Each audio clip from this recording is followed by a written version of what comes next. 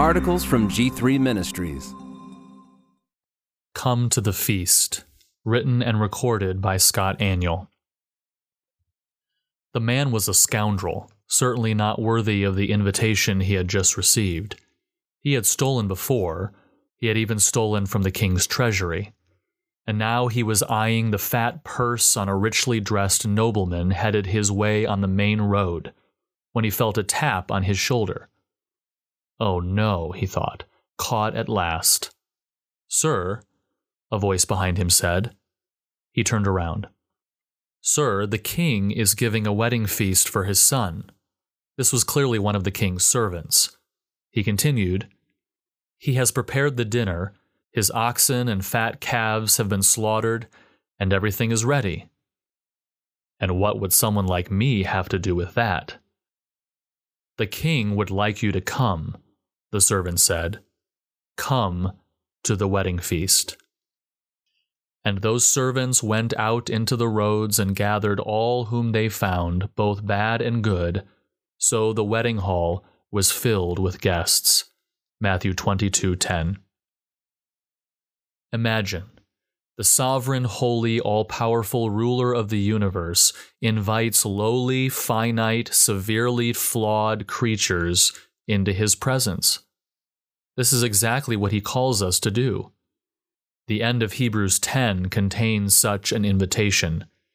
Therefore, brothers, since we have confidence to enter the holy places by the blood of Jesus, by the new and living way that he opened for us through the curtain, that is, through his flesh, and since we have a great high priest over the house of God, let us draw near, with a true heart in full assurance of faith, with our hearts sprinkled clean from an evil conscience, and our bodies washed with pure water. Let us draw near. This idea of drawing near is an important focus of the book of Hebrews, evident by its presence in the three major climaxes of the book. Here in chapter 10:22, we find the second of these climaxes. The first is found in 4:16, which says, Let us then with confidence draw near to the throne of grace, that we may receive mercy and find grace to help in time of need. And the final climax of the book is 12:22, which says, But you have come to Mount Zion, and to the city of the living God, the heavenly Jerusalem, and to innumerable angels in festal gathering. And that phrase, you have come, is a translation of the same Greek term translated draw near in Hebrews 10:22. Not only does this concept of drawing near appear in the book's main literary climaxes, but it also appears in several other places in the book as well. Hebrews 7:25, 10:1, and 11:6 all focus our attention on the call to draw near to God, the basis for drawing near, and the means for drawing near. The concept of drawing near is critical in this book. So what is the importance of this command? What does drawing near mean? This idea of coming or drawing near is a translation of a term that means more than just a casual coming towards something. Rather, it specifically refers to approaching God, and we can see this by how it is used in the book of Hebrews. We find commands to draw near to God, draw near to the throne of grace, and chapter 10 verse 19 implies that we are to draw near to the holy place of God's presence. So it is clear that this drawing near is coming to God, and throughout the book of Hebrews, the author compares this idea of drawing near to the Hebrew worship practices. They are in chapter 10 as well. Terms like holy place, the veil, high priest, sprinkling, and cleansing. Drawing near to God is what the author defines as the essence of worship, communion with God. Drawing near to God in worship permeates the storyline of Scripture. It is what Adam and Eve enjoyed as they walked with God in the cool of the day. Exodus 19:17 describes it when Moses brought the people out of the camp to meet God at the foot of Mount Sinai. He had told Pharaoh to let the people go so that they might worship their God in the wilderness, and this is exactly what they intended to do at Sinai. It is what Psalm 100 commands of the Hebrews in temple worship when it says, come into his presence with singing and into his courts with praise. It is what Isaiah experienced as he entered the heavenly throne room of God and saw him high and lifted up. To draw near to God is to enter his very presence, to bask in his glory, to fellowship with him. It is the plea of the psalmist when he says, "One thing have I asked of the Lord, that will I seek after, that I may dwell in the house of the Lord all the days of my life, to gaze upon the beauty of the Lord and to inquire in his temple." This idea of drawing near is a central picture of communion with God throughout Scripture. But the word most often translated communion or fellowship in the New Testament is the term koinonia. The core meaning of this term helps to further uncover the essential nature of communion with God. At its root, koinonia simply means sharing something or having something in common with another person. For example, Luke uses the term to describe the partnership in fishing shared by Peter, Andrew, James, and John in Luke 5:10. Similarly, Paul uses the term to describe the sharing of material goods to meet the need of Christians in Macedonia in 2 Corinthians 8:4. This helps us to begin to understand that communion is not something mystical or mysterious. Rather, it is a relationship between individuals in which they share of themselves with each other. The triunity of God presents the perfect example of, and is indeed the ultimate source of this concept of communion. God the Father, Son, and Holy Spirit, each individual and unique persons within the singular Godhead, experience perfect fellowship one with another. The very truth of 3 in 1 and 1 in 3 reveals the amazing communion shared by the persons of God. Their communion is so complete that to divide their being would be to divide God himself. As persons, they are distinct, but in essence, they are one. Jesus himself tells us of the unique relationship that he has with his Father. It is a relationship so profound that in reality, no one knows the Father except the Son, and no one knows the Son except the Father. This reality about God, something that is unique to the God of Scripture compared to the gods of other religions, provides the basis for all discussions of communion with God and with others. Our communion with God is a reality in which all 3 persons of the Godhead, each enjoying perfect communion one with another, play an active role. Indeed, to commune with God is to commune with his triunity. As John tells us, our fellowship is with the Father and with his Son, Jesus Christ, 1 John 1:3. And Paul explains that this fellowship is accomplished by the Holy Spirit. For through Christ, we both have access in one Spirit to the Father. Ephesians 2:18. That's right. God wants you to join in the communion he already shares within his own Godhead. Jesus himself described the relationship of one who believes in him to the triune God. Notice this astounding language in John 14. At that day you will know that I am in my Father, and you in me, and I in you. My Father will love him, Jesus promised for one who believes, and we will come to him and make our home with him. It's incredible that Jesus uses language of union here, parallel to the union he has with his Father.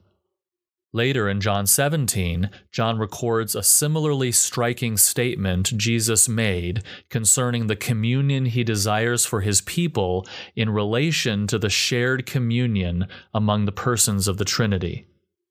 That they all may be one, as you, Father, are in me and I in you, that they also may be one in us, that the world may believe that you sent me. And the glory which you gave me I have given them, that they may be one just as we are one, I in them and you in me, that they may be made perfect in one, and that the world may know that you have sent me, and have loved them as you have loved me. What an amazing description of the relationship God desires to have with us, one in us, one with the communion enjoyed by the persons of the Trinity themselves. In fact, God created Adam and Eve with the express purpose that they would join in the communion enjoyed by the persons of the Trinity. Then God said, "Let us make man in our image after our likeness." So God created man in his own image. In the image of God he created him, male and female he created them. Possessing the image of God means that Adam and Eve, and us by extension, are relational beings. We have the capacity and indeed the need to commune with others. God intended that Adam and Eve would commune with each other. It is not good that man should be alone, and he intended that they together would commune with him, walking with him in the cool of the day. What all of this should immediately reveal is that communion with God is not something we initiate, create, work up, or generate in any way. We cannot call God down to us through some sort of ritual or ceremony, like Baal's prophets dancing around the altar crying out for their God to hear them. No, God initiates the relationship of communion with him through a disclosure of himself. He first reveals himself through his creation.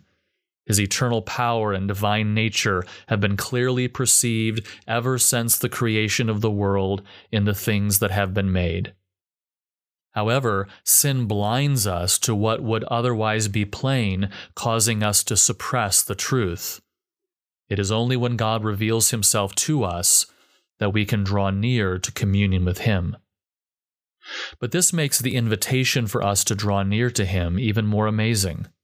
Creating humankind with all the universe in itself displayed God's glory. He could have chosen to leave us to ourselves, imaging him through our lives, but he didn't. He chose to reveal himself to Adam and Eve, and he has chosen to reveal himself to us in his inspired word.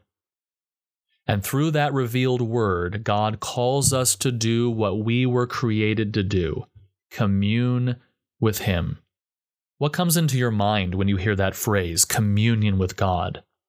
Sitting cross-legged, eyes closed, arms outstretched, humming, losing yourself in emotional ecstasy, being ushered into another dimension, centering rituals, emptying your mind and hearing audible voices from God? Maybe you've been drawn to ideas like this, always disappointed when you genuinely pursue God and none of this happens. Or maybe popular perceptions like this have given you a distaste for the very notion of pursuing communion with God. No, you insist. The Christian life consists simply in rational understanding of biblical theology and pursuit of holiness. Any talk of communion with God is mystical New Age gibberish. There is perhaps a no more beautiful picture of the relationship that God desires to have with us as his children than how Christ expresses it in Revelation 3:20. "Behold, I stand at the door and knock. If anyone hears my voice and opens the door, I will come into him and eat with him, and he with me." The image of dining with another person around a table in their home in the ancient Near East was about the best picture of intimate communion with someone you could use. You didn't just invite anyone into your home. You didn't just eat with anyone. You only invited to your dining table those with whom you had free and open fellowship. This is what was pictured with the table of showbread in the tabernacle and temple in the Old Testament. That table symbolized communion with God in his presence. This is why at the end of all the major corporate worship festivals in Israel, they had an extended time of feasting in God's presence. This is why in Psalm 23, the fact that God prepares a table before us in the presence of our enemies is so amazing and beautiful. It pictures the fact that he welcomes us into communion with him. This is also why the Pharisees were so upset when Jesus ate with publicans and sinners. They did not approve of Jesus so intimately communing with people so publicly scandalous. And one day, all of redemptive history will culminate in a great marriage banquet. Communing with God is like eating with someone around your table in your dining room. In that kind of setting, you can let your guard down. There's no need for pretense. Dining with someone is an opportunity for you to listen to them, to get to know them, to enjoy their company. It is an opportunity to share your heart, to communicate something of yourself. There is a mutual give and take that happens around a table. You listen as the other person speaks, and then you respond in dialogue with that person. And as you do, your relationship with that person grows deeper as you get to know them better. This should describe the nature of our relationship with God, dining with Him. We listen intently as He speaks to us through His inspired word, and our goal in listening to His words is not simply to gain more knowledge. Our goal is to know Him better, to learn His likes and His dislikes, to enjoy His company. And then we speak back to Him. We tell Him how much we love and adore Him. We share something of ourselves and cast our burdens on Him. Communion with God, like dining with someone, is a dialogue. God speaks, we speak. And as we share this communion, our relationship with God grows deeper.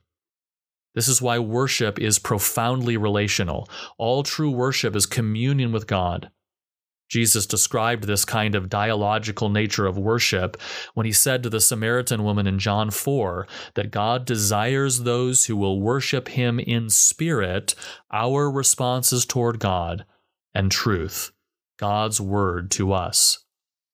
And that is exactly what is pictured in Christ's invitation in Revelation 3:20. Here is the Son of God Himself. Verse 14 describes Him as the Amen, the affirmation and completion of all of God's promises toward us. He is the faithful and true witness and the source of all that is. This very Son of God stands at your door knocking, desiring to come into your formal dining room to eat with you in intimate communion. Think about how amazing this really is. Verse 14 uses some pretty lofty language to describe Jesus. The words of the Amen, the faithful and true witness, the beginning of God's creation. This is language not meant to emphasize the humanity of Christ, although He is without doubt 100% human. This language is meant to highlight His divinity. He is the Amen of God. Paul said in 1 Corinthians 1:20, "For no matter how many promises God has made, they are yes, Amen in Christ. He is the faithful and true witness. He who has seen me has seen the Father," Jesus said. He is the radiance of the glory of God and the exact imprint of His nature, and He upholds the universe by the word of His power. He is the beginning, the source and ruler of all creation. He is transcendent. He is all-powerful. He is the beginning and the end, the Alpha and Omega, the source, sustainer, and end of all things, the King of kings and Lord of lords. Revelation portrays Him as one with brilliant white hair, flaming eyes, a long white robe with a golden sash, bronze feet, and a voice like the roar of many waters. When John saw Christ in all His glory, he fell flat on his face in terror. And yet this same majestic, almighty sovereign is standing at your door, and He wants to come into your house, into your dining room, to sit at your table and fellowship with you. This has been an excerpt from Draw Near, The Heart of Communion with God by Scott Aniol. You can read this post at g3min.org.